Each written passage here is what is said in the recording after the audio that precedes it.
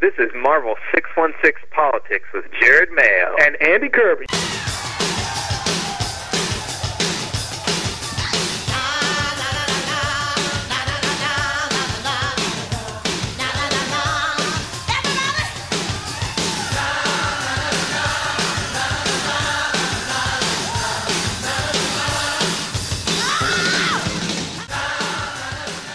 Hey, how's it going, man?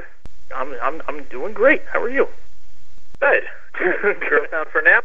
Oh, they're getting there. Jackie told me that she was going to put them down when she started to get fed up. She was like, "That's enough, okay." That's what she told me. So I was like, well, the whole point of me going right during nap time is so that you don't have to deal with them all alone on the weekend. She said, "Yeah, I know. Yeah. You go have fun." You know, first off, I owe you an apology for our listeners out there. I owe Jared an apology. He actually did not say Jared Mayo last time. I dubbed that in. He said it later on.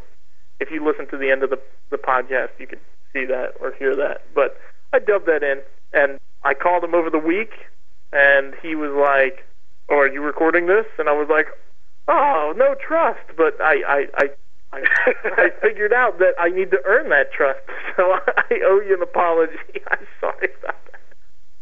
You there? Hey, man. Hey. Is it your I weather? was so offended I just hung up. Oh, no. What have I done? How you been? How was this week?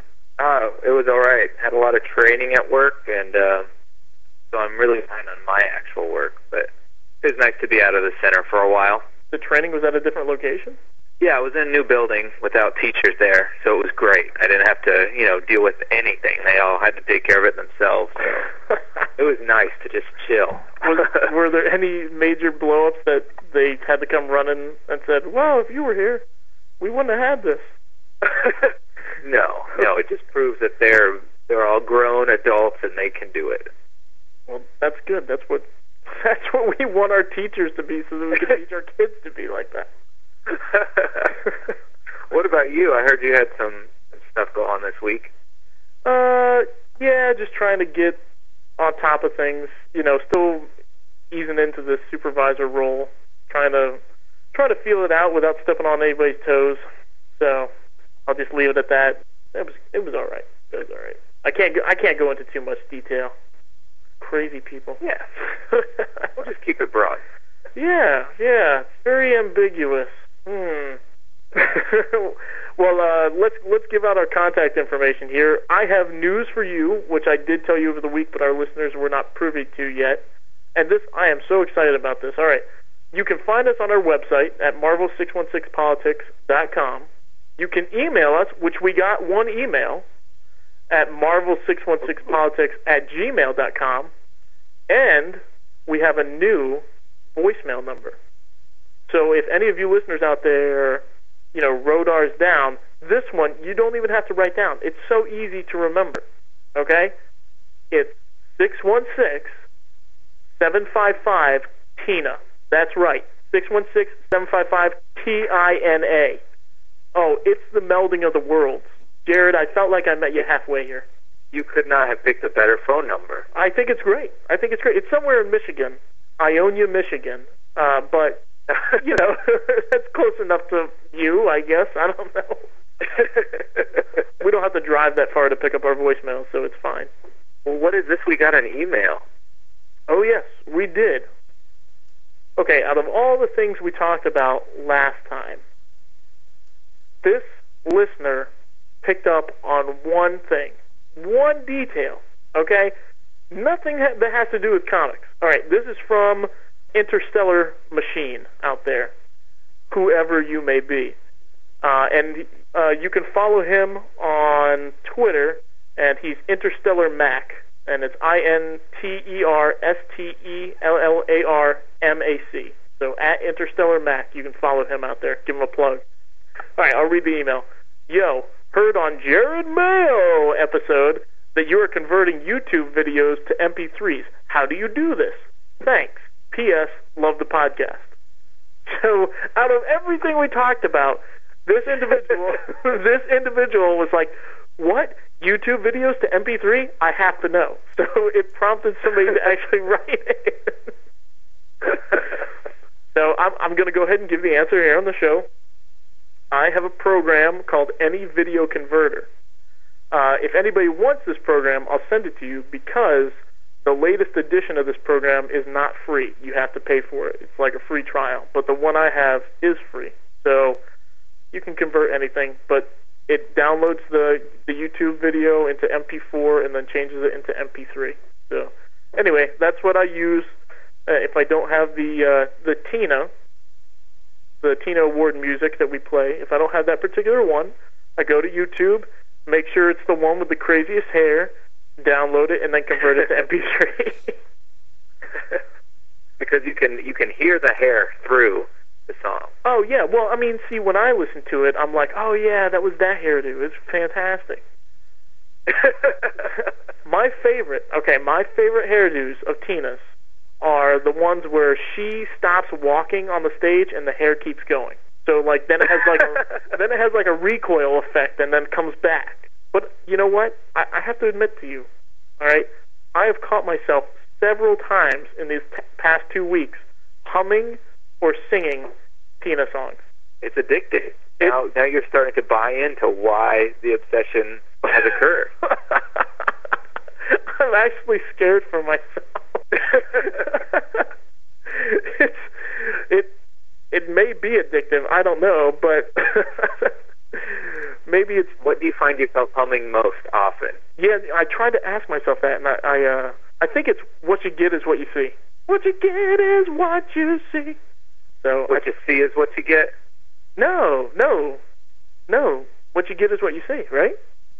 Am I wrong? Yes, you're right. I'm sorry. Okay, you're right. For a what second, you get is what you see. I'm sorry. Oh, and hey, I got a bone to pick with you. One of the Tinas you gave out was "Missing You," and it was because you were missing Storm. But the song is "Ain't Missing You," right? Well, the song is called "Missing You." Right. Just "Missing You." It was originally recorded by John Waite in 1984. But the lyrics this person is singing, I ain't missing you at all. But if you listen to the verses, it's talking about how much you really are missing somebody. Oh. But the chorus is trying to say, no matter what, I ain't missing you at all since you've been gone. But it's really, it's an oxymoron. It's the opposite. Oh, oxymoron, huh? Sort of like a good juxtaposition. Pulling out. We're going to pull out all the stops on this one. Well, okay. I'm glad you cleared that up. I thought to myself, you know what, there's got to be a reason why. And that's why I put it in there. I wasn't going to be like, no, I'm not going to take away his Tina Award, because if anybody knows Tina Turner, it's our good friend Jared Mayo. Well, yeah, when I was listening to it, I realized, it is going to come off a lot different, because it says, I ain't missing you at all. And then I'm like, I miss Storm. And it didn't really make a whole lot of sense. Yeah, but I was just going with the title of the song. I gotcha. I wasn't sure what to do about that, but I tried to make it so that you could hear it once and then it would, fade out. So I really put a lot of thought into that, and I was, I was kind of like... You do a wonderful job with the podcast. Oh, thank you. Oh, go on. No, really, keep going. Well, today, what's going on with your family? How's Miss Jennifer? Did she learn any great recipes, and has she shared those with you? Well, not this week. She had her birthday this week. Oh, the big quarter of a century. Wow, the 2-5. I remember it well. I know. I remember those days. Those were good years. But yeah, so she's been pretty busy this week. She had her birthday and been doing a lot of stuff with work. So I got to see her for about 25 minutes on her birthday. We were so busy. That's terrible. It's all right. It's just, once you hit 20, everything else any birthday just becomes another day, great, 1 year closer to death. It's not that exciting. Is there a set is there a set year that you're going to die? Well, I mean, you're just another day. It's not like you get these awesome presents when you were a kid. You just, yay, I'm older, I've got more wrinkles, more stuff hurts. That's awesome. Me, I keep adding chins. I looked in the mirror recently, and I was like, oh, Jackie, I have a double chin. And she was like, let me see. She was like, it's okay. Instead of, no, you don't. I was like, yeah, thanks. Thanks, Jackie. But now, Andy, if she would have said that to you, and you have said, it's okay, you would have been in trouble, right? Oh, exactly. No, you are correct. You're right. I mean, there's guys and girls. I don't understand girls. I better start because I got 4 of them in the house. So better start quickly. They all piled into bed this morning, and they started saying that girls were better than boys. And I was like, where is this coming from? Well, she's 4 years old. Why is she like, Dad, girls are better than boys? Just FYI, I didn't know if you knew that, but they're better. Like, oh, thanks, kiddo. Oh, I got news for you. We watched the first 2 episodes of Superhero Squad. Oh, wonderful. What was the consensus? What did you guys think? Jackie had a face, and I was like, well, what's wrong? And she was like, well, are they going to have bad dreams? I was like, this is a kid's show. She's like, well, we'll see if they have bad dreams. I was like, you're too skeptical, too cynical. And then it did spur on a lot of conversation where, why is this dragon shooting fire? I didn't know dragons could have fire in their mouth. That's what Felicity asked me. And I said, dragons don't exist. She's like, I know that, but I didn't know they could shoot fire from their mouth. Okay. She was like, now the blue monster, and then we had company over last night, she was like, we watched this show, and it had a green monster and a blue monster, and it had a brown monster with a lot of heads, and I was like, it was a cartoon, guys, I don't know what this other family's thinking. Yeah, they let their kids watch monster movies. I was like, great. But anyway, they enjoyed it, and I like the second one better. So it made an impact if they're still talking about it days later. The cleaning lady was at the office, and so she's leaving. Well, hey, does she want to get in on this? Man, I don't know. Tough to say, but from her appearance, she's not wearing any Marvel clothing, nor any Marvel red. So, I got my bracelet on that's Marvel red. I mean, it's a St. Jude's bracelet, but, it's still Marvel red. Well, so if the girls are still talking about it a couple of days later, it must have made some kind of impact on them.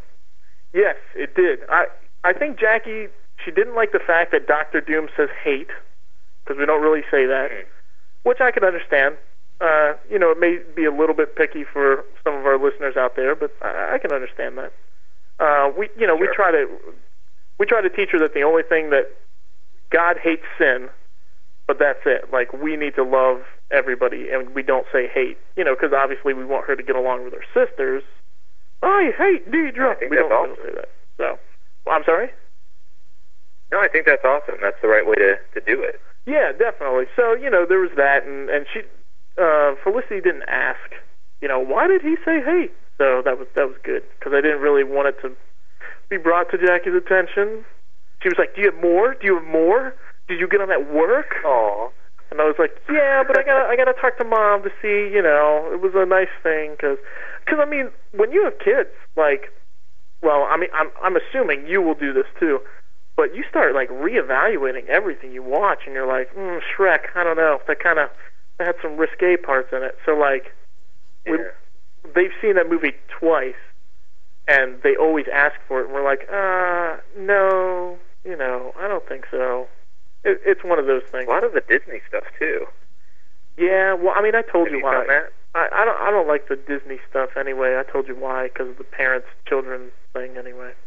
But what are you talking about? Oh, yeah, we did talk about that with Nemo, didn't we? Yes, good memory, sir. That was our first podcast. Was it really? I didn't remember. Oh, those were the days, Andy. Oh, my, yes, way here in episode 6. I was thinking to myself, I was like, if we make it to episode 10, which I'm assuming we will, unless you have another birthday and then you're one, year closer to death, then we will be doing this for about half a year. And I was like, wow, that's awesome. But then I thought to myself, 10, come on, get off your high horse. 10 episodes, really. Well, this one we're cranking out pretty quickly. We usually go about 3 weeks in between, and this one's just 2 weeks. Yes, I told Miss Jacqueline that I would be recording again. She said, what? didn't you just do that? She's like, that was 2 weeks ago. She's like, oh, yeah, have fun. No, but she had a great attitude this morning. I was like, it won't take that long. She said, oh, you take as much time as you want and talk, and you have fun with your friends. And I was like, what's going on here? Where are we? What year is shopping? it? I'm glad she's supportive. That's awesome. Oh, she is. She knows that I have a love affair with comics. Well, and speaking of kind of along those lines, from your Facebook, it looks like she kind of has a love affair with something that we in the geek community, also have a love of, that she was kind of embarrassed that was let out. She was extremely embarrassed, my friend, and she came home and she said, "You put that on Facebook. How dare you?" We are talking about Star Trek, and more specifically Star Trek Deep Space Nine. Yeah, I talked her into watching a Star Trek series with me, and I said, "Look, I know we're watching Lost. I know and we pick a series. We don't really watch TV, but we've been following a couple series." And so I said, "Would you ever consider watching a Star Trek series with me?" And she said, "Yeah." So I was like, "Okay, I got one shot at this. One shot. It's got to be the best series that she would like." So Deep Space Nine. I don't know if have you watched that one? No, I'm not into Star Trek. Oh. Okay. I just thought it was really cool that Jackie was. Okay, all right. Well, Deep Space Nine is one of the more soap opera-y ones, but it's got love interests, but it also has this major political and social thing going on with a giant war. The whole thing is centered around this one character who finds his homeworld, and those people start a war with Earth and the Vulcans, if you're into all this sort of stuff. And so it was really an intense episode, and they were about to retake the station, which is Deep Space Nine. That's the name of the space station. They're about to retake the station, the good guys, and it's to be continued. And Jackie's like, "Well, we got to watch the next one." I was like, "Well, I don't have the next one. I didn't know this was a two-parter." She said, "You don't have the next one. Are you serious?" I was like, "Well, not on. I mean, it's on the hard drive at work. And she said, "Well, we'll download it right now." I was like, "Babe, it's 10:30. If I download it now, it's gonna take like an hour, and then 11:30, and then by the time we're done watching it," I was like, "I can't. I gotta go to work tomorrow. I can't do this." And she said, "Okay, fine. Download it now, and we're gonna wake up tomorrow at 6, and we're gonna watch it." I was like, "Hold on.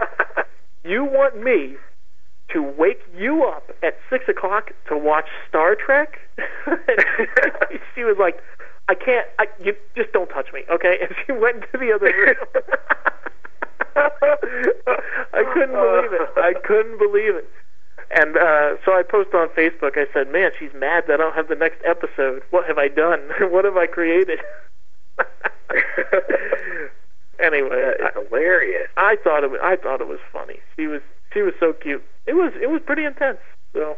And did you guys get up to watch the episode? No, I did not download it. I said, "This is ridiculous." Because the next day she's going to be like, "No, I can wait. I need sleep." I mean, those kids run her ragged. I'll give her that. Anyway, congratulations to Jim and Pam, if any of you are Office viewers out there. They got married this past week.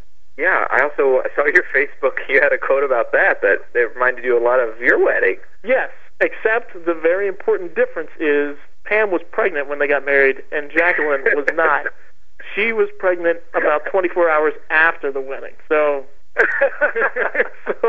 there's a big difference there.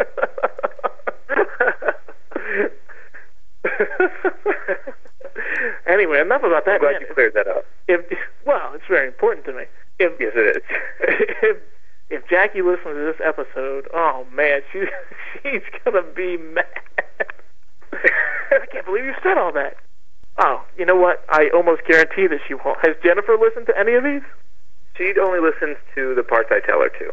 Okay, so you actually she'll listen to the Tinas, and she'll sometimes listen to the beginning, but otherwise she just nods her head and like, "All right, you enjoy your little fun." So she listens to the Tinas. Is she? Does she hum Tina? I mean, is she? Have She you does. She hums Tina all day long. Really? You what? You've indoctrinated her, much like I've indoctrinated Jackie to Star Trek? Yes, but see, the thing is, we'll get around other people, and she's like, all she does is scream. I don't really care for her voice. I don't like it. And then we're at home, and she's like, put on Typical Male. I want to listen to that one again. And she'll be like singing Private Dancer, walking up the stairs. I'm like, what are you doing? You can't be double-minded, woman. Jackie does not talk about Star Trek in public. So I can understand that. All right, well, today we are talking about all things Spider-Man, the Amazing Spider-Man. This month, I believe next week, Web of Spider-Man comes out. Web of Spider-Man #1, I think Volume 2. Just in case we didn't get enough Spider-Man per month, they've thrown out this extra book, which I believe is a monthly. So it should be interesting to see how that plays into our Amazing titles, which comes out 3 times a month. Three issues of Spider-Man a month is enough for me. But hey, if Marvel can give us some good stories and make some more money, sure, throw another one out there. This is what I think. Here's my theory. All right, Marvel is putting out another Deadpool title. So we have Deadpool, Deadpool Merc with a Mouth, and now Deadpool Team Up. And all 3 of these are monthly. And they said, wait a minute, Spider-Man is like one of our flagship characters, and it comes out the same amount as Deadpool? No, put another one on. And they were like, well, what do we write about? And they said, it doesn't matter, just do it. I think that's what happened. Can you believe it? 3 Deadpool titles a month? That's ridiculous. It's not going to last. There's no way. It's overexposure for a B-list character. I mean, he's B-list at best, I think. I mean, he's entertaining, and if he's written well, that's good. But he's not in the same par as Wolverine, and I think it's just because of the movie, and it wasn't even the same character in the movie. But people love Deadpool. I mean, he has a huge following, and his first series, like, you go to a Comic-Con, and each individual issue is between $5 and $15. Yeah, but I mean, series that didn't sell very well because he's come back and people just can't get enough Deadpool stuff. You look on eBay, and Deadpool stuff is like very high. That's weird. I mean, I enjoyed the Cable-verse Deadpool or Cable Deadpool series, but that's because I enjoyed the character psyche into Cable and how he had a god complex. But Deadpool was just like Cable was the straight man, and Deadpool was the funny man. Other than that, I didn't think it was that fantastic. I think since we're go ahead. No, go on. Well, I was switching topics. You go on. No, go ahead. We beat Deadpool to death. All right.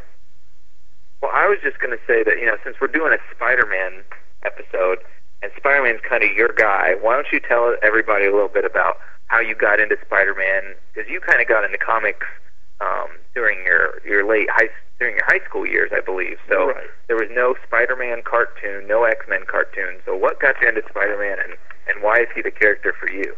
Okay, good question. I'll try to formulate a good answer.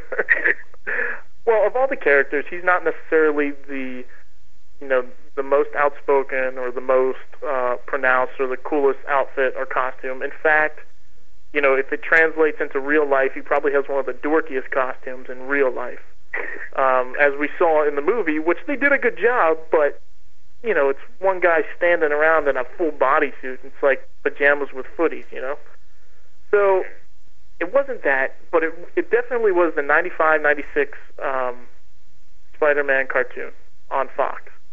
And I remember waking up early because it came on at 6:30, I believe. Waking up early, going out, and trying to find a videotape that I could record it on.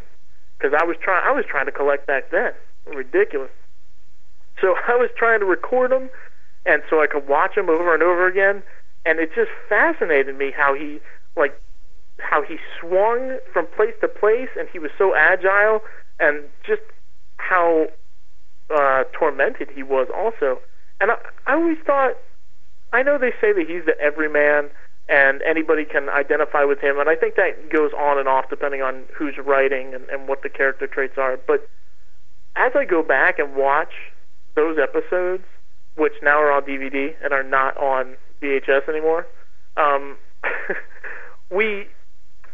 see that Peter Parker was totally tormented through the whole thing, and even in the beginning, he kind of had a temper in the cartoon, which I don't really see in the comics. But like things would press his buttons that would force him to act, and he would have to do these things, and he didn't want to. So he's one of the superheroes that doesn't want to be a superhero, but he has to be, because with great power comes great responsibility, and that's the thing that caught me. When my dad asked me, he was always very cautious about what we watched and what we took in, and I appreciate that now as a parent. But he was like, well, what is this Spider-Man about? I was like, oh, well, he's got great values. With great power comes great responsibility. With what you can do means you also should do it. And he was like, oh, okay, well, that's good. And so I really started thinking about that, and I really started thinking about, if I can stand up for the little guy, then I should do it, and that there's things that I shouldn't let happen in this world, and just it instilled in me a really big sense of justice, but also with lines that shouldn't be crossed. I really related to that, and then I wandered into the comic book store that one day, and I said, where should I start picking up Spider-Man? And the guy's like, oh, it's a new writer, Straczynski. It was volume 2, number 30. And I picked it up, and those first 5 issues, and then that 6th issue, number 36, no, that 7th issue, number 36, I mean, that just encapsulated the whole thing. That captured the whole, what I had been feeling. Okay, so 30 through 35 is his fight with Morlun, right? And reading that, I was like, this guy, all he does out there is he tries to do good, and he tries to help people, and people hate him. And it's not like people hate the X-Men, because they're racist, and that's always the oppressed people. This is somebody who has a definition between good and bad, and people don't like how good he is, because that makes them feel bad, because they feel guilty about what they do. And I think that's why Jameson doesn't like him, because he's a reporter, but he's always, some of the stuff he reports isn't good, and the way they get it isn't good, and he's got his own backstory and everything. But I think one of the reasons why he doesn't like Spider-Man is because Spider-Man stands for justice and what's good, and Spider-Man will never kill anybody. He's not going to cross that line. That's a huge deal.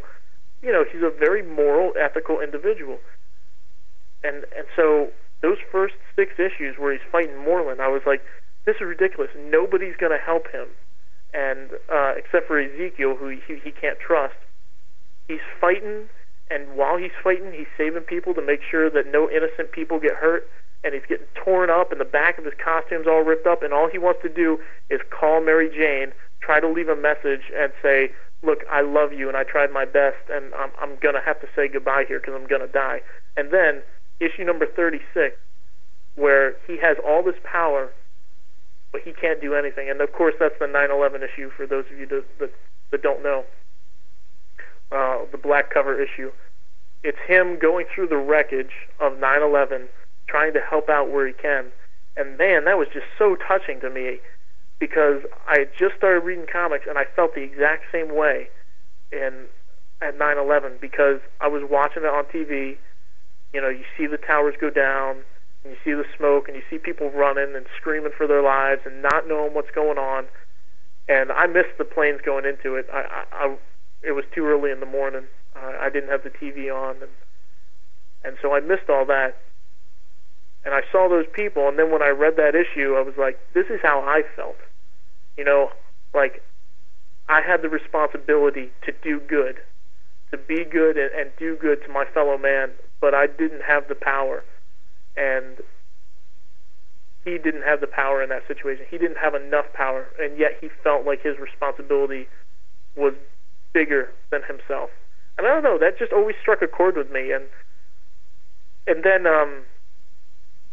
Amazing Spider-Man isn't even my favorite series. Peter Parker Spider-Man is my favorite because of issue number 35, where this little boy is imagining that he's Spider-Man's sidekick, and Spider-Man helps him out, and he's got a rough family life. His mom's a drug addict, and he doesn't know where his dad is, but his uncle and aunt are trying, or his aunt, I think, and then his aunt's boyfriend, trying to help him out and adopt him, and there's legal issues that won't let an unmarried couple adopt or something in there. And so Spider-Man's the only one he can count on, and it turns out when Spider-Man finally takes off his mask, it wasn't Spider-Man at all. It was a picture of sort of his uncle, another man he could look up to, and just like, I felt like, and this was before I had kids, but I felt like, you know what, when I have kids, I want them to think of me as somebody who they can always count on and always do right, no matter how hard it is and how tough it is, die doing the right thing. And like I said, that just stuck with me, and that's a huge part of why Spider-Man is my favorite out of everybody. There are other cool characters, like Wolverine obviously is cool, Captain America's cool, I dig the Winter Soldier, but people look up to Spider-Man, and they always portray him in comics in the Tangled Web, Spider-Man Tangled Web series. Kids were always looking up to him, watching the cartoons, reading the comics, playing with the toys and stuff in the 616, because he was always the good guy. And the common man always thought, well, he just wraps them up, there's no evidence, and so the criminals are just going to get back out of jail. They were very practical and cynical about the whole thing. But to a child, that defined sense of right and wrong, as you get older, things begin to gray, and that just makes life harder. But here was a hero who stood for what was right. So, needless to say, many of the stories that put him in moral quandaries and ethical dilemmas, I don't like a whole lot, because to me his whole character is he's above board, and he does the right thing no matter what, even during the tough choices. And so sometimes when I disagree with how Spider-Man reacts to something, because the writer, his definition of right and wrong varies from my definition, then I don't like those issues. But I can understand where they're coming from and saying, like, there was one, I don't know if you remember this, Tangled Web, written by Brian Azzarello. He, let this bank robber, he robbed the bank, the guy died of cancer, but Spider-Man took that money. Instead of bringing it back to the bank, he brought it to the guy's daughter who needed surgery, or else she was going to die. So, to me, the right thing would be to return the money to the bank, but he left that money on the windowsill or something so that she could have that surgery. And I was like, did this really happen? I mean, I know you're helping somebody out, but you're not going about it the right way. That's against the law. It is wrong. Anyway, that's just one example. Kind of went on there for a while. I don't remember that. No, I wanted to know, what is it about Spider-Man that sticks out to you, that really got you interested in comics. So that was perfect. Yeah. And then I want to pass that on to my kids, So. Yeah, it's more than just like his costume. I like it when he fights Electro. Some depth to it. Yeah, definitely. But are you a Spider-Man fan? I know you're more of a X-Men. Yeah, I'm an X-Men guy, but I enjoy Spider-Man stuff. I mean, I don't enjoy this One More Day, Brand New Day stuff, but the Straczynski run was just amazing. It was perfect. It was just, I had to buy each issue because it was just written so well. I agree. I really enjoyed it, and I know we talked about this a little bit earlier in the first episode, but the more I read, the more I believe that Straczynski wrote Aunt May out of character. And I liked his Aunt May better, but I can understand why some people had a hard time with it. Yeah, the issue where she finds out who he is, and she sees him bloodied in his bed, and she has his costume. Yeah, that's probably one of my top 10 issues of all time. Yes, she walks in, and he's all bandaged up, and he's sleeping off that fight with Morlun and the extra radiation he pumped himself with. He's just totally brutalized up on the bed, and she walks in to see him. Yeah, and the visuals with the writing was just perfect. I just loved it. I mean, yeah, he might have been off on a couple things, and those last few issues that he did with the Molten Man, I didn't really care for, but otherwise, it was just classic, like that Spider-Man to me. I understand. I see where you're coming from, and I try to go back and I try to read the earlier ones and work my way back and try to hit the Clone Saga. And I have to confess that I haven't gotten very far because I just keep rereading the Straczynski issues because that's the one I like. Yeah. So I went back to Peter Parker Spider-Man 1 through 29 and Amazing Spider-Man Volume 2 1 through 29, and it's all like mismatched. The Senator is evil, and I don't know. It's just not what I like. So I can understand that. Well, we are going to review 3 Spider-Man issues, 606, 607, and 608. Try to catch up a little bit on Marvel's favorite webhead. Then we'll talk a little bit about where it's been since Brand New Day. One more day, Brand New Day, and then that should bring us to our Tina. Does that sound good? That's great. Did you pick out Tina's? I did. Aha, and I only have one this time. Oh. Amazing. I felt so strongly about this Tina that I was like, this is it. There's no more. So, anyway, all right. I will start out with issue 606. You did 607, right? You got it. Excellent.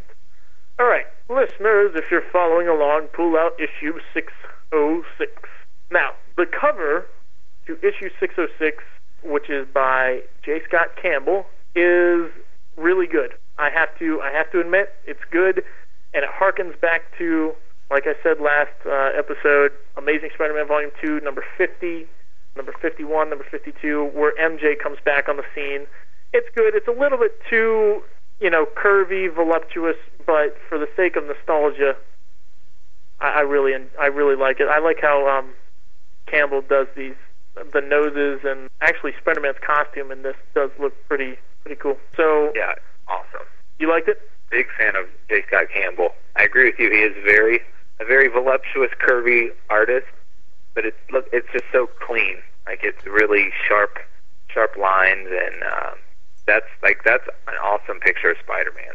That's sweet. I think so too. Jackie did see this cover and she said, "Well, I don't like how Black Cat's bottom is drawn." And I said, out of that whole picture, I was like, "That's the thing you have a problem with?" Because I mean, MJ is just hanging out there in this, like, she's got painted on clothes and everything. She was like, "Well, I don't like her bottom." I'm like, all right, fair enough.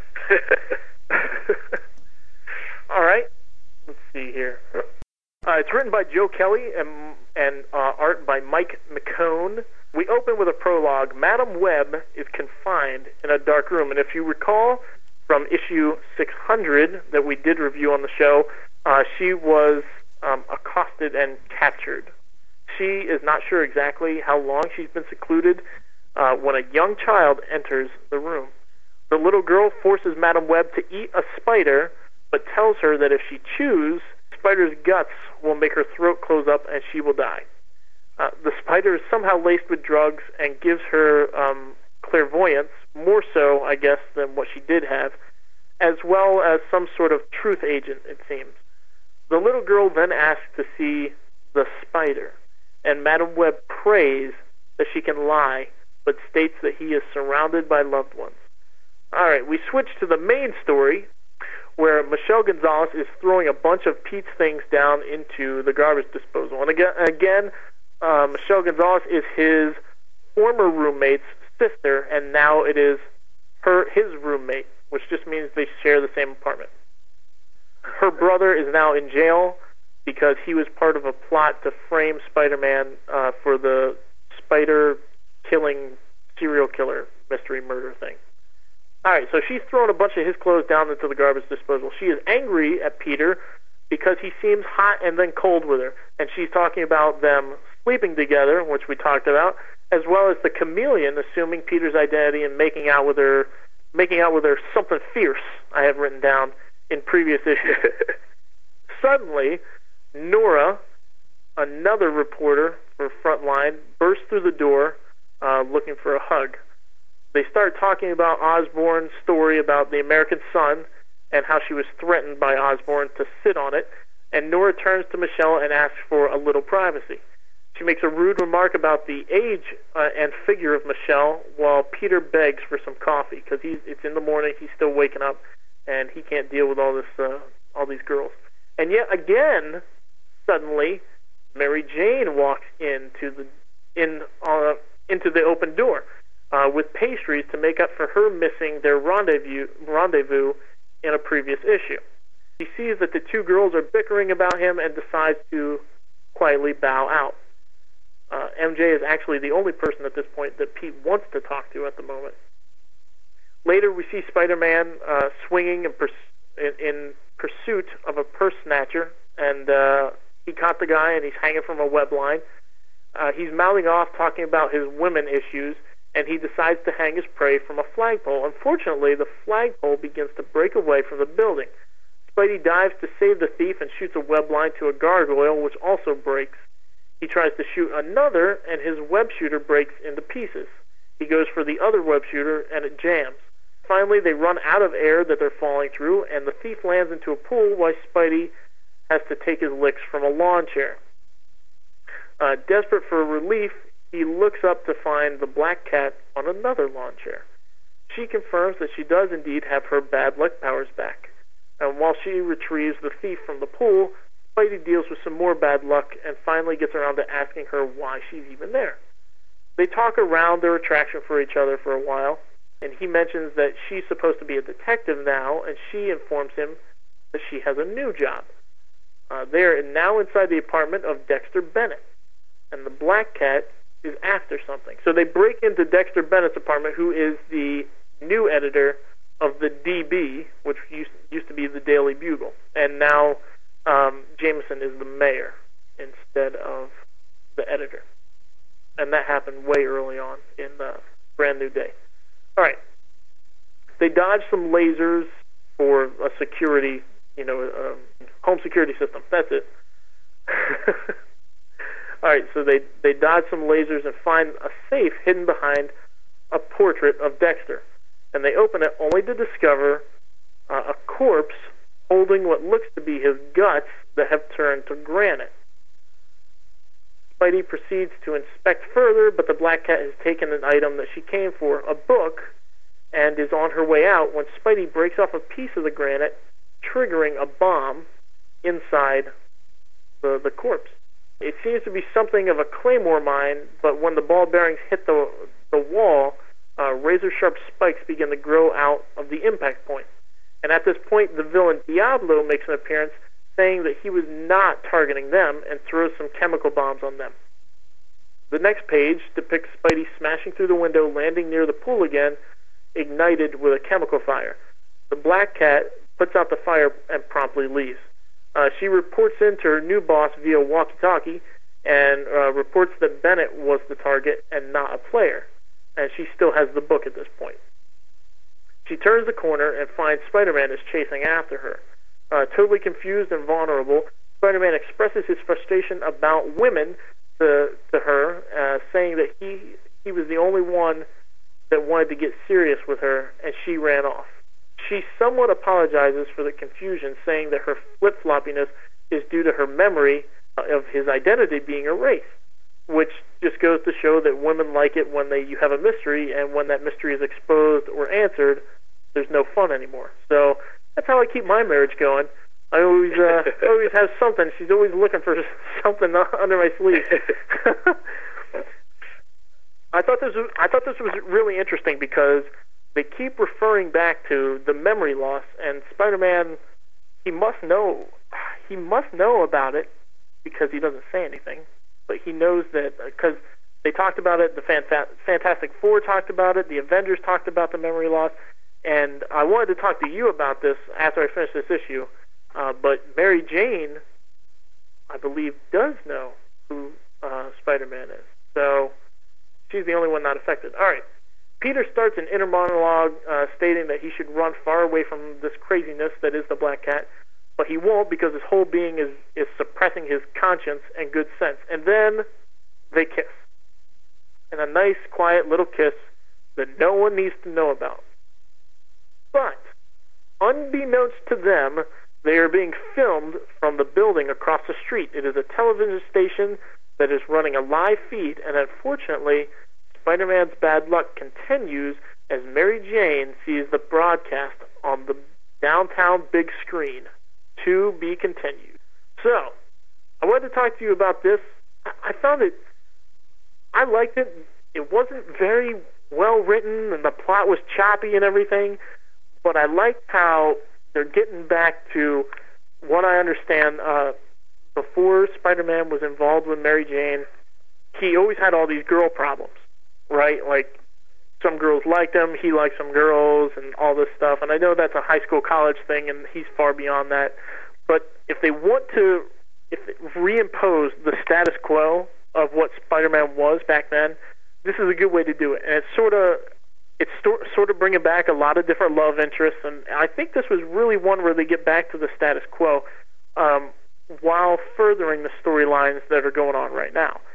But they still are talking about how people lost their memory of who Spider-Man was, but at the same time, we know that Mary Jane still knows that Peter is Spider-Man. And one more day, there was a lot of speculation because Mary Jane actually whispered something to Mephisto, and this must be the loophole, right? This must be the one thing that they said, okay, well, in One More Day. All right, can you give us a quick synopsis of One More Day?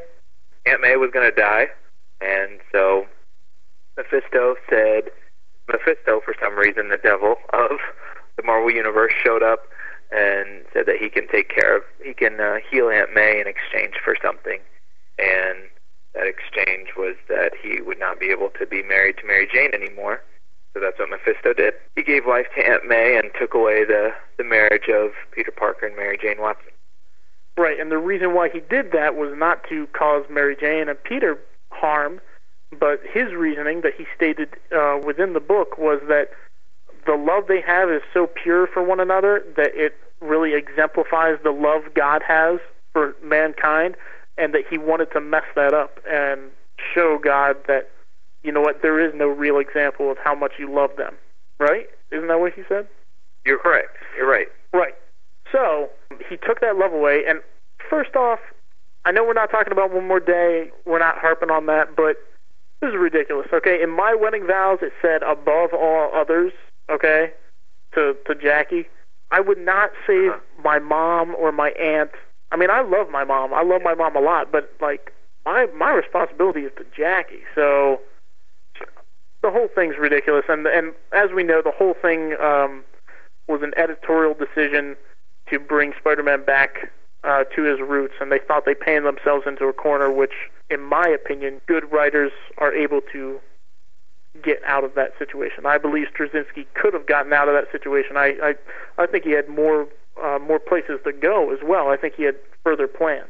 Anyway, all that to say that Mary Jane whispered in Mephisto's ear, and we didn't know exactly what it was, and so now I think what it was is that she said, well, let me remember at least. So we don't know if she remembers that he's only Spider-Man, or if she remembers that they were married. That's interesting. You're right. Right. And I think that she doesn't remember that they were married, but she still remembers that he's Spider-Man. And I don't know why that would be, why she would request that. So but that just kind of goes with the whole One More Day being silly. Right. It's just of all the things to request, that's what you request. All right. But whatever. Well, all in all, I thought this was an okay issue, and it really, I think it has something to do with the 616 because it's showing. We talked about how the 70th the 70th anniversary and all the Mystic Marvel and the Destroyer comic and everything was putting a date, kind of a date stamp on Marvel, and like from here on out, this is what we're going to do. We're going to differentiate. These people are back here, and these people are up here. These are the people, the tools and toys that we're working with now, and these are the ones that we're going to leave behind and start a new era. And we talked a little bit about that, and that's what I feel that this issue did. And it said, okay, we're moving forward, but we're still talking about these people. We're going to bring these people up, and we're going to really define where Spider-Man's going from now on. So that's why I thought this issue was important. Yeah, it wasn't too bad. Had a couple little hiccups with it, with that. I don't remember Spider-Man wearing red and black. Usually he wears red and blue, right? Yeah. Yeah, that just kind of drove me crazy. I think that has to do with how dark it is outside, and who knows. But then they went inside with the lasers. Oh, you are correct. But it's still dark. They have the lights on. off. It's still black. That just, I don't know. That's just something. Because you're right. Like, you're very much compelled by stories, and I'm very much compelled by the art. Right. So that just kind of, it was very distracting for me. No, you're right.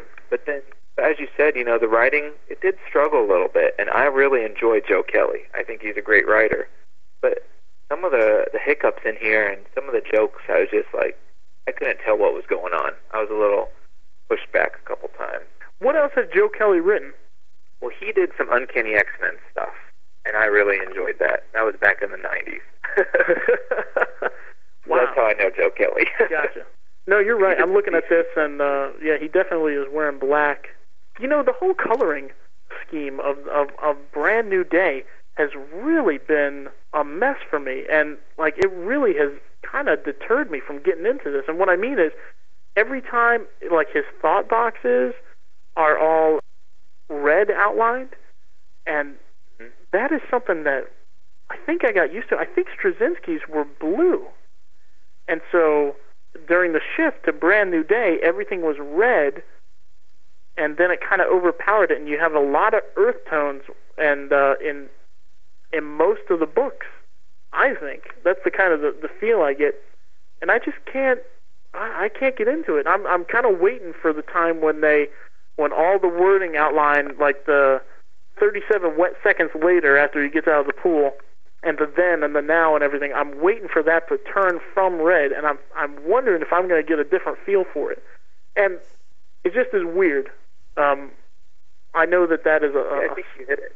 I think it's a small thing, and I shouldn't. I'm being too picky, but it does. It stands out to me that something's a little off. This isn't what I was used to. So. Well, I think you probably hit it, because I've been trying to read the stuff since Brand New Day, and I just keep reading, and there's something that's off about it, and I don't know what. Maybe it is the coloring, or maybe it's the all the new villains that were introduced, or maybe it's that Peter Parker is acting so different because he used to be married and he used to have a different set of responsibilities than what he has now. But I'm with you. I really had a struggle trying to follow and keep up with this title. Yeah, and if you compare it to I know that Amazing is the main title, so if you compare it, and I always compare it to Peter Parker Spider-Man, but if you compare it to Peter Parker Spider-Man, he wasn't married throughout. I mean, they were separated in most of those issues, if not all of those issues, and they had backup characters, and they had people living in the apartment and everything, and it was kind of snarky the way that they played off of one another. And you're talking about Robertson. You have all these backup characters that you're not using. Why in the world would you bring new characters into this? Why would you bring Michelle? Why would you bring Nora and all these people when you have a whole list of characters that you're not using back there? Good question. I thought the exact same thing. They have Liz, and they brought Liz and Harry back in, and they brought Flash back in for a while, but they're not developing any of those relationships, and they might want to start over, and they might say, okay, realistically, you're not going to keep the same friends for your whole life, but if they were trying to reimpose the status quo, then why wouldn't you have those relationships that carry over?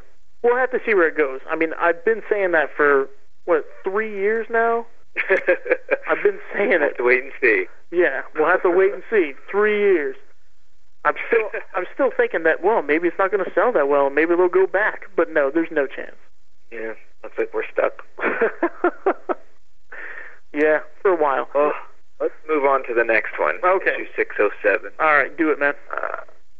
We've got J. Scott Campbell again. Beautiful cover. Way, way too risque for me. Definitely more risque than the first one. Yes. But just try and look at the top half, and it's like, oh, cool, Black Cat's wearing Spider-Man's outfit. He just has, he draws beautiful women, men, scenery. I think he's a great artist. Yeah, I think so too. I was looking back at some of the, like, issue 32 and 31, him drawing Ezekiel on the side of the wall and everything. Just fantastic. So we don't need to do a recap because we just came from the previous issue, but it starts out with a picture of Spider-Man's costume on a bed on top of Black Cat's costume with a lot of internal monologue from Spider-Man. Then we cut to actually Peter Parker and Felicia Hardy in the same bed with each other. She had promised that she would not look at his face, and it looks like she's kept up to that promise. Black Cat's talking to Peter, saying, just wait until the morning, then we can play grow up. Peter Parker falls back asleep, and he wakes up to a newly married couple walking in because Black Cat had secured this hotel room illegally, and it looks like this was already taken by someone else. So in walks the groom with his bride in arms, with Spider-Man putting his mask on with boxers and grabbing the rest of his costume, jumping up, quickly making lots of small talk as he gets out. This is something I kind of enjoyed. That was a little bit funny. Jumps out the window, goes swinging, and we cut down to the Daily Bugle, or the DB as it's called now, with Spider-Man kind of starting to put the pieces of the puzzle together with Dexter Bennett, the editor-in-chief of the DB. He tells him, what was going on last night? Tell me what you know about, what was the guy's name that was killed? I don't know if we know who was killed. All right. Well, he talks to him about Mayer. That's his name. Oh, okay. He shows him a picture of the dead guy, and Dexter calls him Mayer. Oh, yeah, Bernie. God, that's Bernie Mayer. Bernie Mayer. Yeah. There we go. What was he doing in my safe? And then Dexter tells him that he used to be in business with him. They were builders back in the 80s.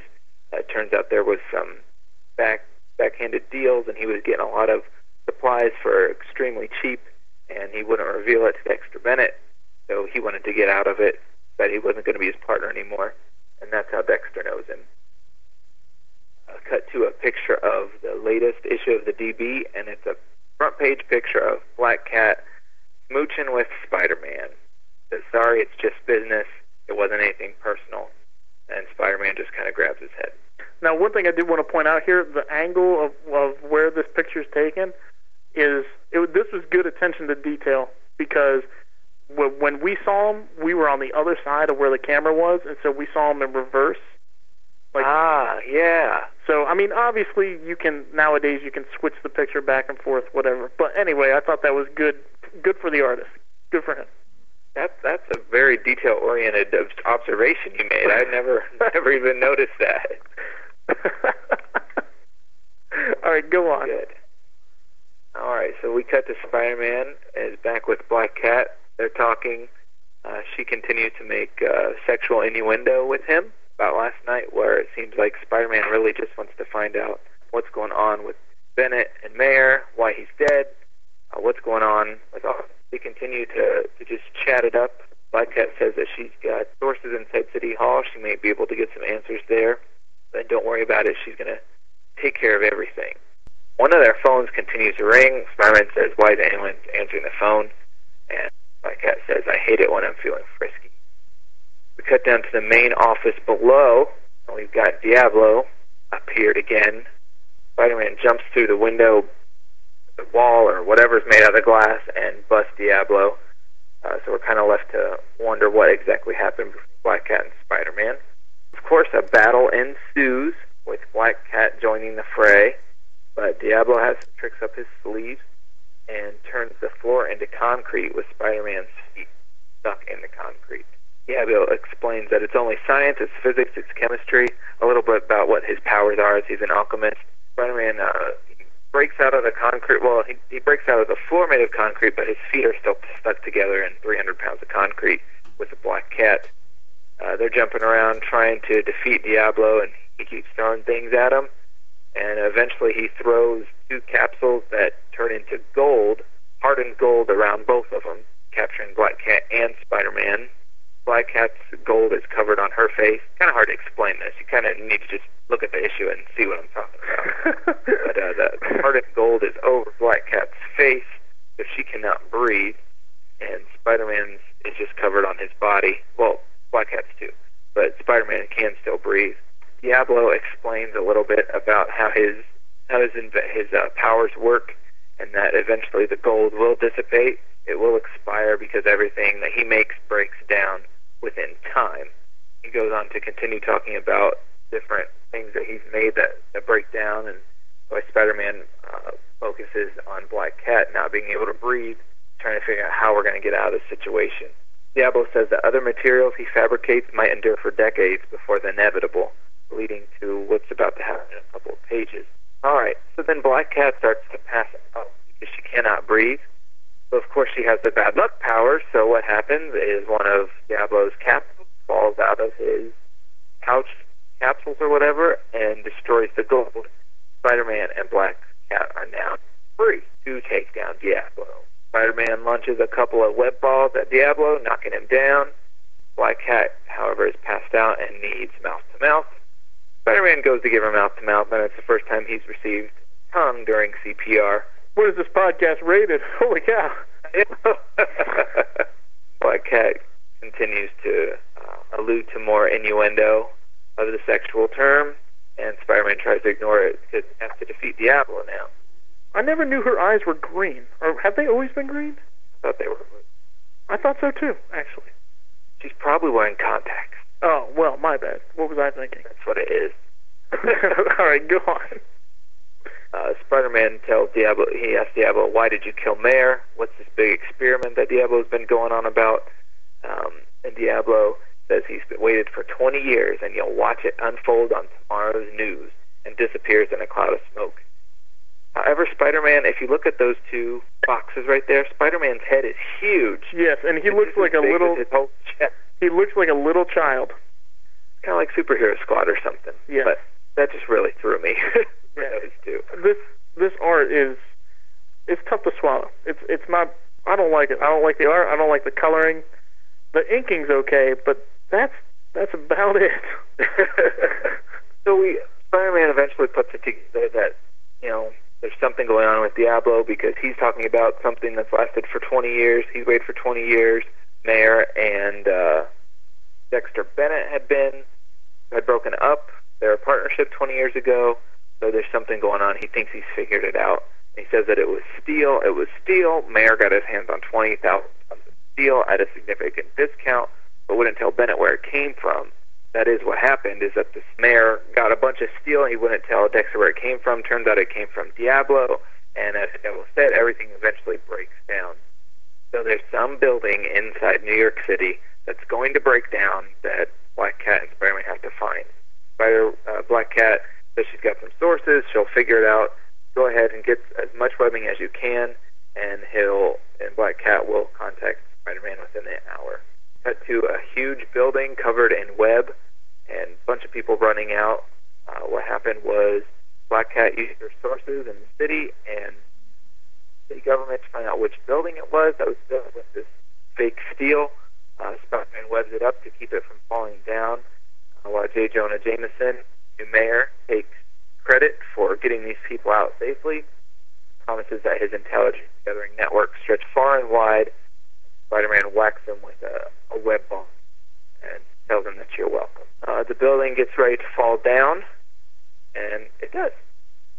Spider-Man and Black Widow talk a little bit more innuendo and all that stuff that I didn't really care for. Flashback with new art, too, with Diablo and how he made his first deal with Mayor 20 years ago in making the building. The purpose for it was that he would make the building, all these little firms would get inside with their businesses and take out insurance.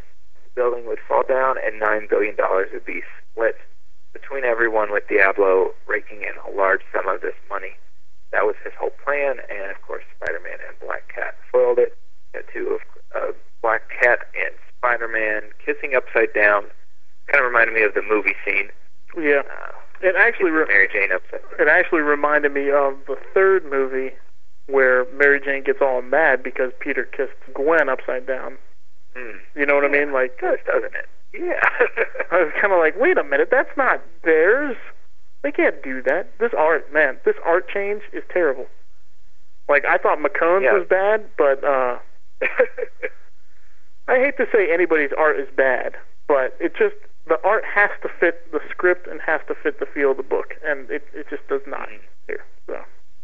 And we just close it out with Diablo sitting, watching the news, finding out what's going on, and he's very upset, blasts the TV with his really cool-looking helmet, and in walks, what's her name? In walks Anna Kravinoff, that says that her mother would very much like to talk to, and that's how it ends.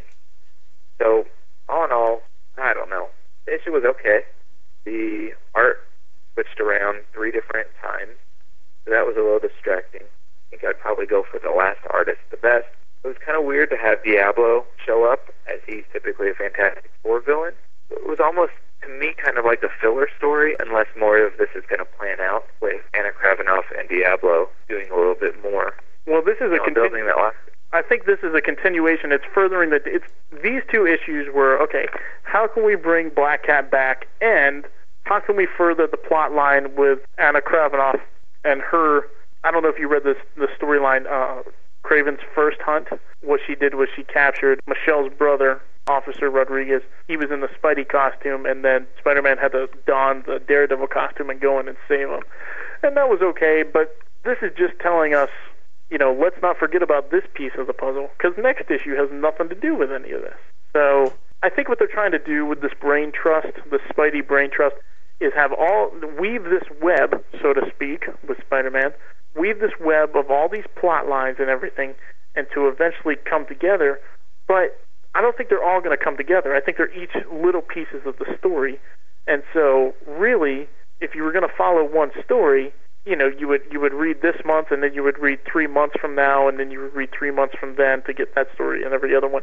What they're doing, basically, is they're having 3 separate titles each month. This one would be in Spider-Man, and then this one would be in Amazing Spider-Man, and then the next one would be in Tangled Web Spider-Man, or, you know what I mean? Instead of having 3 separate Spider-Man issues, they're doing it all into one, which it's exactly the same thing. Oh, yeah. I mean, that makes sense now. That does. About the different little storylines and everything.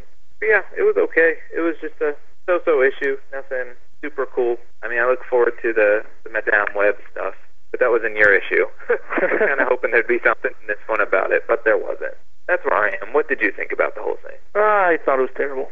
I was not thrilled with it. First of all, okay, we talked about how Peter Parker doesn't just run into women and then start making love. He's not like a love machine. You know what I mean? Like, he doesn't do that. And we talked about this before, how the first issue of Brand New Day, he's kissing some girl, and that's kind of like, whoa, wait, slow down. So far, he's had sex with Michelle Rodriguez, and now again with Black Cat. Now, way back when, I think it was Peter Parker's Spectacular Spider-Man, they insinuated, or, they implied that they had, in fact, slept together. But there was no reason to just go ahead and show it, because that's not part of the character.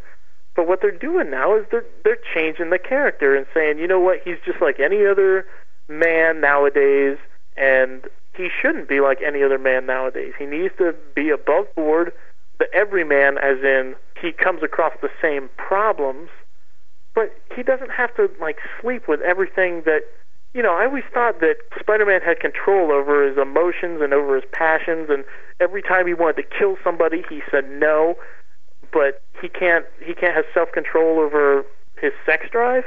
I don't know. It's ridiculous. Very out of character. Yeah, I think so. So I was sad to see that. I mean, they're flirting, right? And he's trying to figure out what's real, what's the truth. He's on a hunt, and the Black Cat's trying to distract him, and he keeps saying, "You know what? Stop. You know what? Stop." And to me, he should have just kept saying that. Anyway, I mean, it's fiction, so you can do that, no matter how much lack of self-control today's men or today's society has. This is fiction. Why don't you make it above board, somebody we can look up to? I don't look up to somebody who is like, oh, I could get with this girl, or, you know what I mean? So I was not happy with that. Anything else on this issue? Yeah, I'm done with that one. I think this really epitomizes the whole problem with Brand New Day. It's just like, it's a different Spider-Man. You said it yourself. Peter is acting so different. Now, like we said, Spider-Man 600, that was good. He's fighting Doc Ock. He's trying to help people. the Fantastic Four pitches in. He has a friendship with Johnny Storm. I thought 608, the one I'm doing now, was better. Guggenheim, who's the writer, and Checchetto is the artist. It has good art. The cover's nice. The cover's really nice. I have to say that it has great quality, but it's not my taste. It's not necessarily what I like, but from an objective standpoint, I mean, it's a really good cover. What do you think? Yeah, it's nice. It's not J. Scott Campbell. It's not the stuff I'm typically into, but it's very nice. It's a cool visual of him ripping the picture of Spider-Man. I thought so, and it looked very clean. Even though the pencils, they had a lot of shading within the pencil, it looked really clean, and I like that a lot. I like a little bit more variant stylized, but what'd you say? I said the variant was just didn't care for that one. Yeah, but I liked it better than the art in the last one, so that's a step up. The pose is weird, but I do kind of like this. I think it looks better than some of Alex Ross's stuff for Spider-Man. All right, the art in this issue is pretty good. It reminds me of Bagley in Ultimate Spider-Man, and in the early 90s, I think 93, Bagley was on Amazing. Does that ring a bell? I honestly don't know. I think he was. He drew a lot of Venom and Carnage issues. He drew some of the Maximum Carnage stuff. So I enjoyed this. You can see a lot of that in the hair. Again, we have a lot of the earth tones. We got the browns and the reds, and that goes with the lettering. We see in the top hand corner, the then is again lettered in red, which to me seems totally out of place, so I don't know. I like the attention to detail without making the picture look too much like real life, because I don't think a Spider-Man comic should look like real life. I like the comic book feel, but the touch of the realistic touch, like the graffiti on the back of the chairs in the classroom, I thought that was really good. Without getting down to the nitty-gritty details of the texture of the chair, I liked how they had that kind of graffiti from the students. We start out in the past in a college auditorium. A Dr. Ryder is reviewing the resume for a position of lab assistant. We find out that the position and the resume belonged to Ben Reilly, who has applied for the position. All right, and those of you who do not know, Benjamin Reilly is Peter Parker's clone. That way back when, and I don't have an issue number, Dr. Seward? Yeah, Trainer Stewart. All right, he cloned Peter Parker, and the clone... The Jackal did, right? Yes. Yeah, that's right. You're right. And his name was Seward, though, right? I don't know. All right. I think you're right. I think it's true. All right. So way back when Peter Parker was cloned, they had a fight. He came back, and the clone died, apparently, and Spider-Man put him in a smokestack because he didn't want Peter Parker to cease to exist. So if the body of Peter Parker was found dead, then he would have to stop living his life as Peter, so he threw him in the bottom of a smokestack.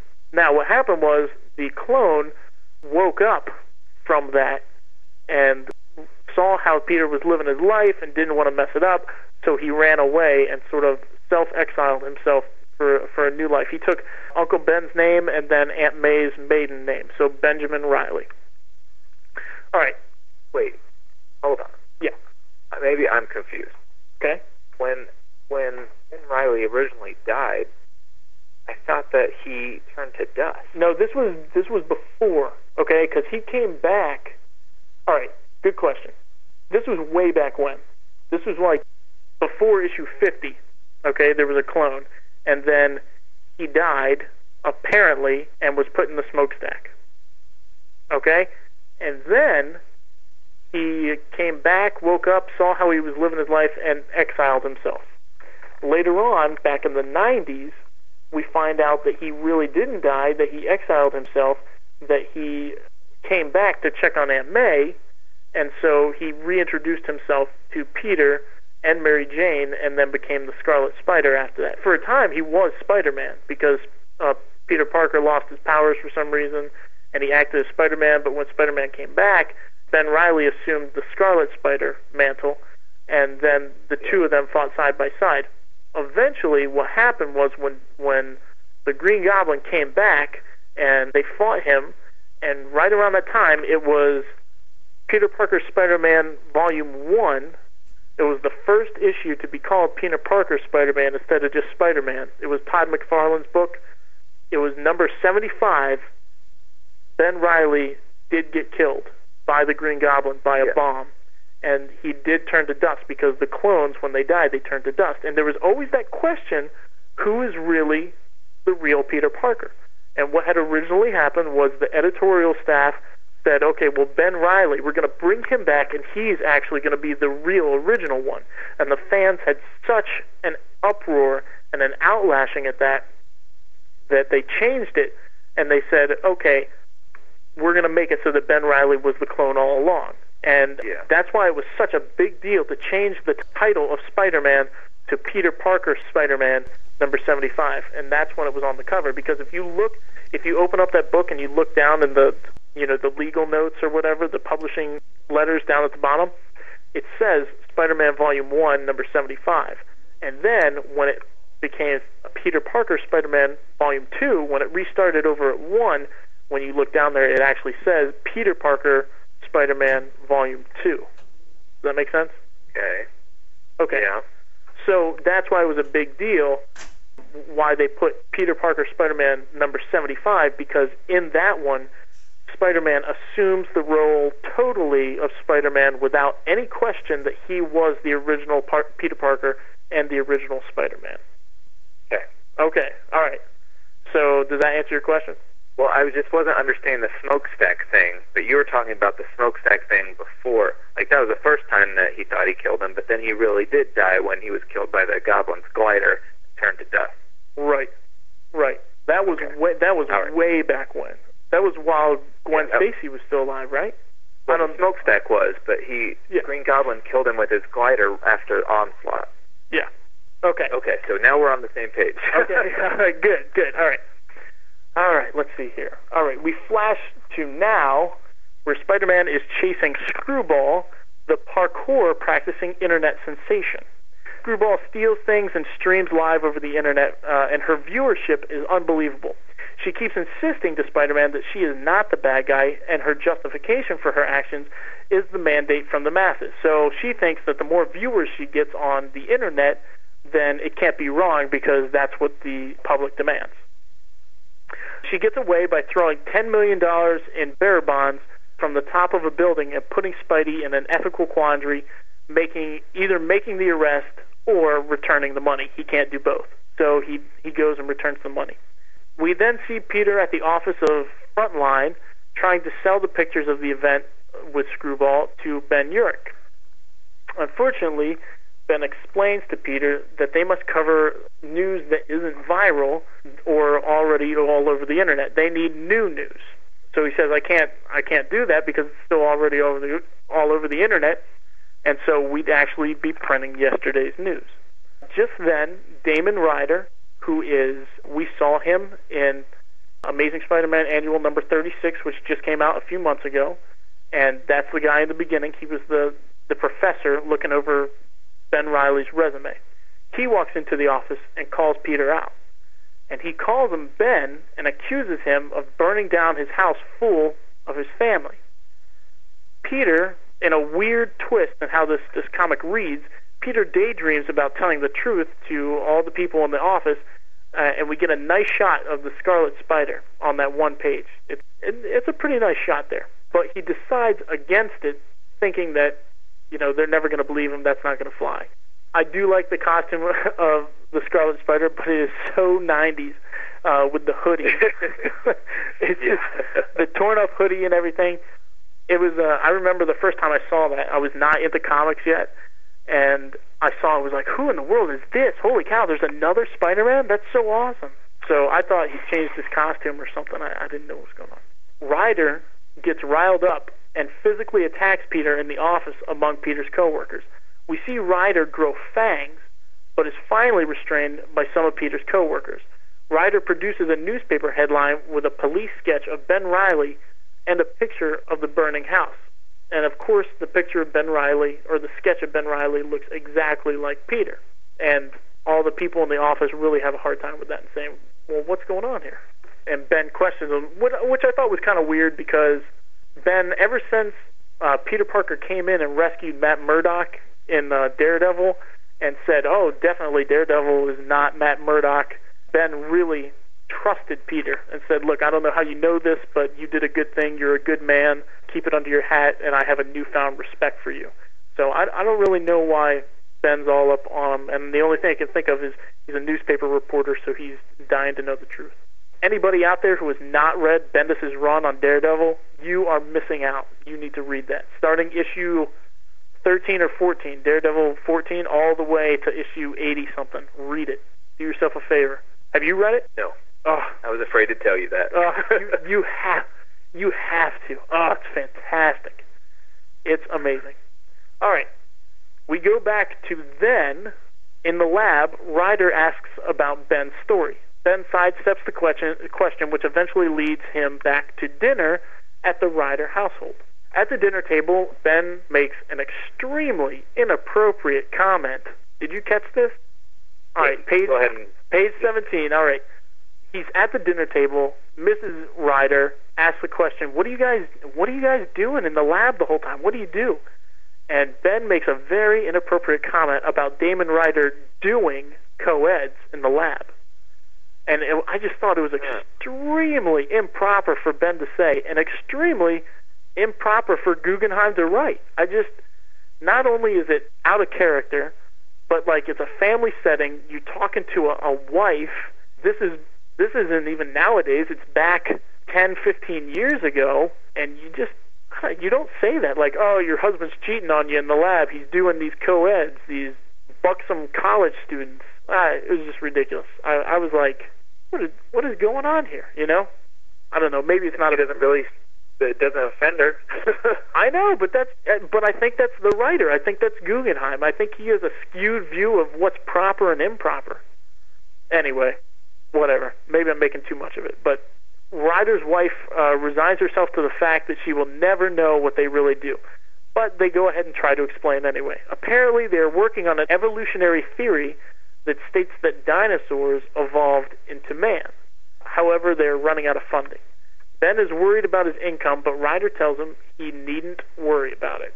We jump to a small interlude in Morocco. We are visiting May and Jay on their honeymoon, Aunt May and Jay Jameson.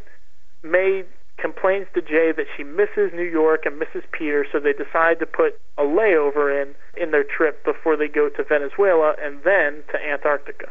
So that was a page out of nowhere. Sounds like a fun honeymoon. I don't know. I can't imagine having fun that. All right, next we hit a full page of Spider-Man, which was actually, well, not a full page, but like a 2/3 page shot of Spider-Man, which is pretty cool. I think it's pretty good. What do you think about this? It's okay. It's all right. You just thought it was okay? It was just okay. I don't know. There's someone that reminds me of it. I can't put my finger on who it is. You mean artist? I don't like or the artwork. Character? Yeah, the artist. I don't know. I gotta disagree with you. Comparatively, out of what we've seen recently, this is probably the best shot we've had of him. Well, yeah, since last issue. Yeah, and he's got a blue outfit on, so that's pretty cool. Yeah, he does have. He has his normal, regular outfit. I think his face could be. No, I'm not gonna complain about this. Out of the crap art, you can't make me complain. Out of the crap art that we have been getting for the past 20 issues or so, this is fantastic. There's nothing wrong with this. There's nothing wrong with this picture. All right, moving on. All right, we see Spidey on the move, chasing down a spider tracer that he put on Ryder during the assault. He's led to an abandoned building where he finds some of Ryder's clothes with the tracer attached, but he doesn't find Ryder, and he's worried about where Ryder really is. And he should be, because Ryder is paying a visit to Michelle, who he thinks is Ben or Peter's girlfriend.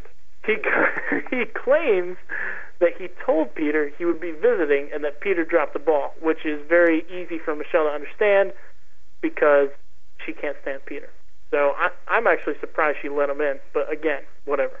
All right, we go back to then, where Ben is checking out the breakthrough that Ryder told him about at dinner. He determines that Ryder has actually been experimenting with recombinant DNA in order to prove their theories, And we all remember that recombinant DNA was the main problem in the Spider-Man TV show, the cartoon. That's all they talked about the whole time was the recombinant DNA. We all know that. Ryder keeps yelling at Ben to let it go, and he's getting really riled up. We don't see what happens then, but obviously he's mad that Ben knows that he was experimenting on himself. We cut back to now, and we see Ryder about to attack Michelle with fangs in Peter's apartment. And then we see none other than Kane grab Spidey's neck and hold him by the throat in silence. And then we have next, The Pain of Kane. It doesn't say to be continued, but that's a nice picture, don't you think, or no? Yeah, it is. See, that kind of reminds me, how Kane looks there reminds me of Ramos, Humberto Ramos. Oh, really? Yeah, you can see that or no? No, I don't see it. But if you do, that's fine. No, his face, not Spider-Man necessarily, but yeah, maybe his face a little bit. He's got long hair. Anyway, I thought we would never see Kane again. I was really, and Kane is another clone of Spider-Man, correct? He was one that got physically deformed or messed up. Half his face is very much deformed. He used to have such a terrible costume. His face was covered by colored saran wrap with like webbing twisted in it. This looks a lot better. It looks more realistic. Yeah, that was a very 90s costume he had. Indeed. Now, my only gripe really with this issue is that on the cover we see Ryder in his costume, and if you didn't read annual number 36 that came out a few months ago, you wouldn't know that was Damon Ryder in there, like in that helmet and as the Raptor, right? Yeah, you'd have no idea what the purpose of this cover even was. Exactly. Who that person was. Exactly, and then we'd be going back to the early 2000s where the cover had nothing to do with the story. What did you think of this issue? Well, I was really excited to see Kane back. And you know me, if there's somebody from the 90s that hasn't appeared since, I'm just fanatical when they come. Yeah. That was really exciting because, I mean, whether or not people like the 90s, they happened, okay? And they happened in continuity, and it's kind of silly to just act like they didn't, you know, especially when people have all those issues and stuff. They happened. So for Kane to be there, it's like, yes, finally, you know, one of Spider-Man's core people, you know, for like 5 or 6 years is back. So it really did happen. So are you telling me that you're a fan of the Clone Saga? I'm not a fan of the Clone Saga. I think it was awfully written, and it was drawn out, and it was way too long, and you know, they bowed into fan pressure, but in the first place they shouldn't have changed who Spider-Man really was in the first place, but they did. So they had to jump through so many hurdles and change stuff, and it was a mess, but it still happened. You know, no matter what, it still happened. And some of those things should still be felt today, and they're not until now. So it was good. Kane is back. And I think they need to deal with it. I don't think, of course, I wasn't reading comics at the time, but when Peter Parker Spider-Man number 75 came out and Ben Reilly finally died, that was supposed to be closure to the whole thing. But yet we still had Kane out there. We still don't know what happened to Peter's child, if it was killed or not. So there's a lot of unanswered questions from that era that I hope they wrap up here. And I thought it was interesting to see a villain from the 90s, Kane, along with a brand new day villain, Screwball, and Raptor, actually. So I have high hopes for Raptor. I don't think they're going to be met, but, you know. Oh, another thing I wanted to point out about this first cover, if you could turn back to that. Okay, of all the places to put the barcode, they put it over the most important spot. I did not see this until just now, but do you see how half of Spider-Man's costume is Peter Parker's costume and the other half is Ben Reilly's costume? I do now. And I have to say, I'm a fan of Ben Reilly's Spider-Man costume. I am. For those of you that don't know, look it up. Look up on Google Ben Reilly Spider-Man, and you'll get the costume. He's got the web shooters on the outside, which I wasn't too crazy about, but he has the spider going over his shoulder, and so you can kind of differentiate between who's in the costume. It was probably sort of for the fans. Anyway, I really enjoyed that costume. But why they got to put the barcode right there? They could have put it on the opposite side, and we actually would have seen the costume. I hope that artist is unhappy about that. You know, the cover artist, like, oh, what are they doing? That's ridiculous. What do you feel about? We'll talk a little bit about Brand New Day, and then we'll do the Tinas. What do you think about where Brand New Day's gone? I mean, have you read a whole lot of it? When it first came out, I was reading every issue because I was committed to, you know, Marvel says it's going to be good. Marvel, you know, Joe Quesada obviously has best intentions for this. So I pulled it out and I read about Jackpot and I read about Menace and I read about Mr. Negative, and I just found myself reading half an issue and then putting it down and coming back to it later. Whereas when Straczynski was writing, it was like, I need the next issue now. You know, what do I need to do? So I kind of gave up with it for a little while, and then when you and I started doing the podcast, I started reading it again, and then it's just not a return back to what they said they wanted to do. They wanted to put the genie back in the bottle, get Spider-Man back to, you know, his classic villains and a small group of supporting characters, and you know, single and all that stuff, and that's great. But mission not accomplished is what I guess I'd say. Is that it's not back to the, you know, the 70s, 60s, and 80s Spider-Man. It's this other title that I just don't really care for. We've had 60 issues of Brand New Day, and it feels like it just started. You know, it's like, what are we doing? Are we spinning our wheels? And some of them were good, but that's it. They were good. They weren't great. They weren't fantastic. They were just good. Most of them weren't. And this whole brain trust thing, and I miss the separate titles. I miss picking up my 3 Spider-Man titles, because if you don't like what's going on in one right now, chances are you'll like one or the other one. And if you have 3 storylines going on, but now we get 3 storylines that are supposedly all supposed to fit together. I wasn't worried about, you know, is Peter Parker, when did this take place in Amazing? Is he out in space, or is he on Earth, or what's going on?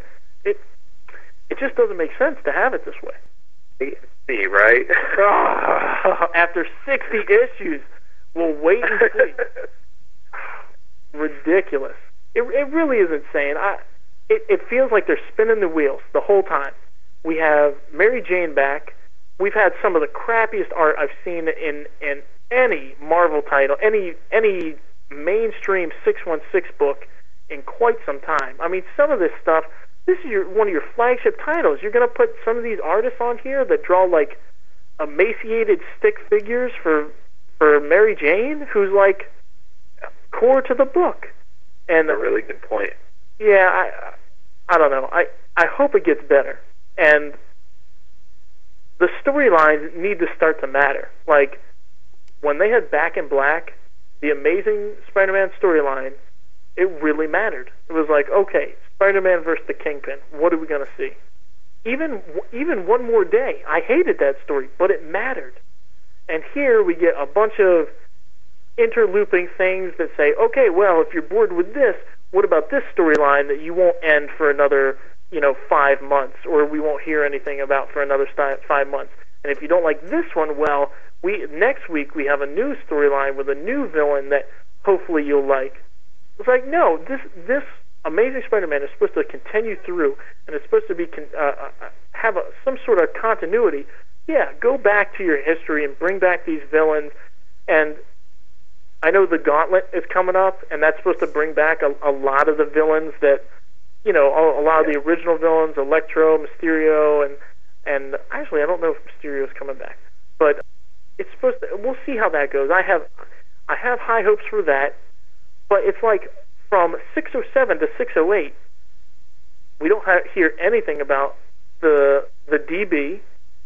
We don't hear anything about Dexter or the guy that died. Nothing about that. I guess that was resolved. The building fell down, and Diablo's done. We know nothing about the Black Cat. She isn't a recurring character, and now all of a sudden we have somebody who we saw in the annual number 36 shows up, which is fine because we wanted to know what was happening, and you can make an argument it's an annual, so that works. But in 606,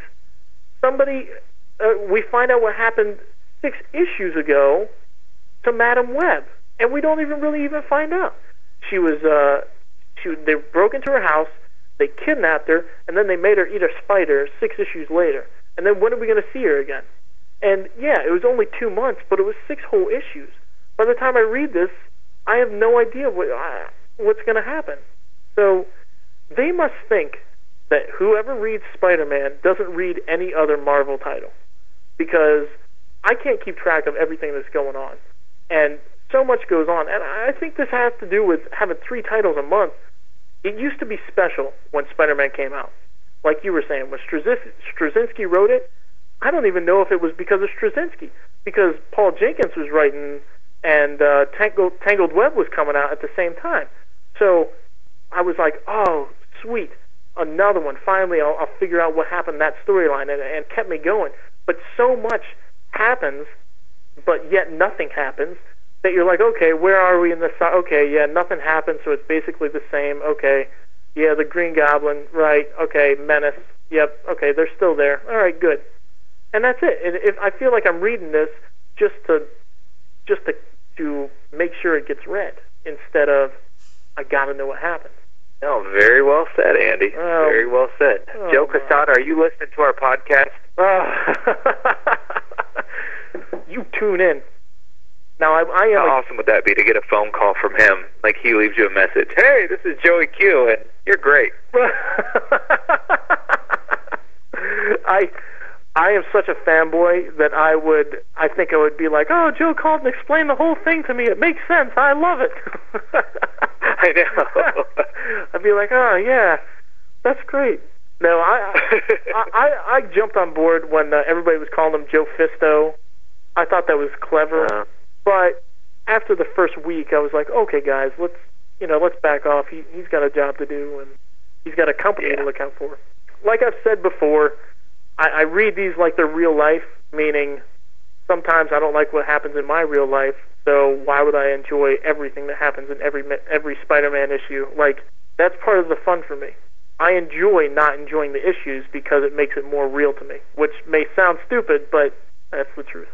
I don't say a whole lot, because everything you're saying, I'm just like, amen, I agree. Well, I would love to hear when you disagree, and I'll be sure to tell you. I'll tell you. That picture of Spider-Man, it was fantastic, and you said it wasn't good. So I'm going to disagree with you. See, there we go. We disagreed on that. All right. Well, you want to hit our Tinas, or do you have anything else? Sure, we can go ahead and start those. All right. I don't want to rush you. I don't want to rush you. No, this is going to be a long podcast. That's fine. Is it really? I haven't even been keeping track. We started about an hour and 45 minutes ago. Oh, holy cow, you're right. Okay, all right. I thought this one was going to be a quick one. This is a new Tina we haven't done yet. And this, I thought it was going to get a bigger reaction out of you, Jared, for this. But mine is Show Some Respect.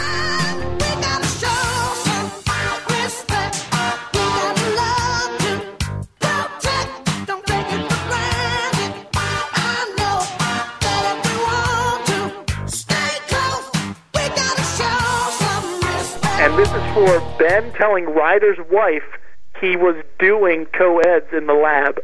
To me, that's so disrespectful.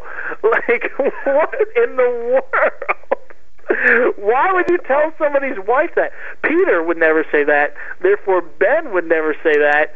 And even if you made the argument, like, he's a clone, and he, like, nature versus nurture, like, he had all this stuff go on in his life, and so he's a different person. Yeah, I get that. But this was really early on in his exile, I'm assuming, and it's just like, you would never say that. If you said that, it would be a slip of the tongue or something, and he would be embarrassed, and it's so out of character. So, number one, Ben, you need to show some respect, and number two, Guggenheim, You need to show some respect to the character of Ben. You got it. All right. I'm totally on board with you. Totally on board with you. I had only skimmed that one. I read the first couple pages, and then I just started skimming. Obviously, I didn't really know what was going on. Okay. And so that's when you presented that part to me. I was like, what are you talking about? And it just kind of took me aback that you would say that to somebody? Yeah, that's crazy. That's ridiculous. If anybody had said that to my wife, I would have taken them in the other room and been like, dude, uncool. What's the problem? What's your deal? All right. Anyway, your turn. All right. We've only got 2 Tinas this week, and you gave me one. The other one I have is also a new Tina. It's Love Thing. I want to show you. I want to hear you sing. Baby, we got a love thing right now. That's because in these past 3 issues, Spider-Man is just like, what is he doing? He's just this love thing that all these women are after. Mary Jane and his ex-roommate and the lady at the DB, in the front line, and Black Cat. I was just waiting for Speed Freak to want to hang out with him. It's just crazy. This is not Spider-Man. And he's supposed to be like, this sciencey, dorky kind of, decent looking, but kind of dorky, in the classroom, teacher, nerd. And he shouldn't have 4 or 5 women after him, let alone in just 3 issues. That's crazy. No, and you're right. And if you go back and read all of Brand New Day, he's not flirting with any of these people. Like, there's no reason. It never explains why Nora's into him, and it never explains why Michelle is into him, except that they got drunk. So, like, then there's some connection that they like each other. And, ridiculous. Ridiculous. I totally agree with you. We had 2 new awards this week. Pretty sweet. Yeah, I'm trying to go down the list. I don't even think I wrote that one down. Which one was it? Love Thing. Love Thing. No, I don't. I'm going to have to dig up that song. I haven't made a clip for that one yet. From the 1991 Simply the Best Greatest Hits album. You are insane. From 1991, when Tina was this old and when she was this young, she's still young. I'll cut all that out, but this, again, you can visit our website, marvel616politics.com. Email us, do it, listen and do it. Email, do it. Marvel616. Call the new phone number. Oh, yeah, marvel616politics@gmail.com. And our new phone number, what is it? Jared, did you memorize it already? It is 616-755-TINA. Woo! That's fantastic. I'm impressed. If you can remember that from 2 hours ago, then you listeners can remember it also. So call in, leave us a message. We'll play it on the air if it's appropriate. If you're making all these Black Cat innuendos, then I'm sorry, we don't do that. So. Yeah, Jackie, don't be calling. Goodness gracious. Don't be calling and telling us that Black Cat's butt looks awful. Oh, man.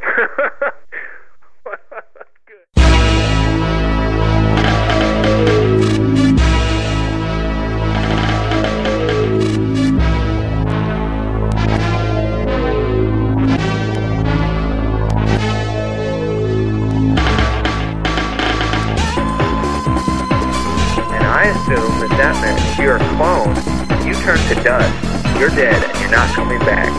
And Ben Reilly came back. So I'm interested to find out, I guess, how he came back, because it's not like, there wasn't a body or like... No, I'm a quirk-free individual. No, what can I say? Oh, Ben Reilly isn't back?